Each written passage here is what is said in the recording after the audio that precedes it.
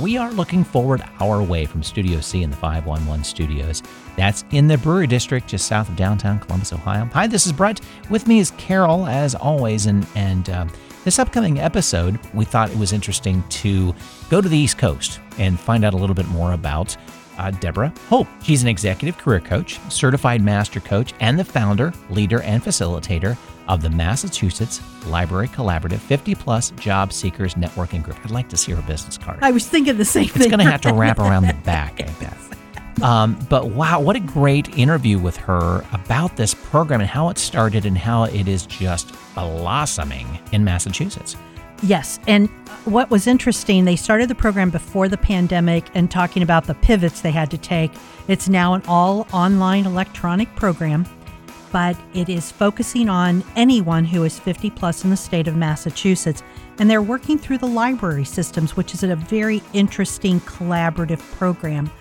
But bottom line, what we learned from Deborah is that, number one, any job seeker 50 and over is not in that boat alone. There are a lot of people all over the country going through the same thing, and there are local resources. Correct.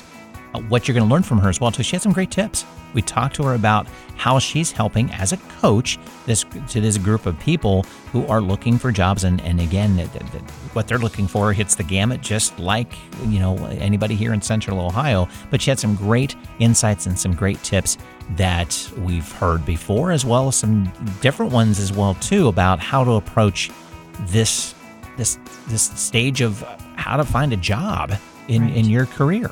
Right. How do you go into that next transition successfully?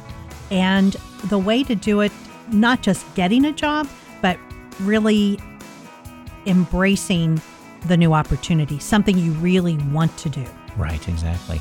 That episode's going to be coming up in your podcast player next week. Here is a brief preview of what you're going to hear.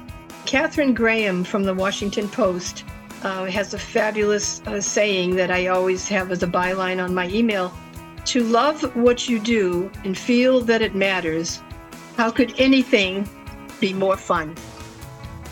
So I just really invite people to really look at this age and stage as a new chapter, maybe an encore career, maybe an opportunity just to find something new in your life.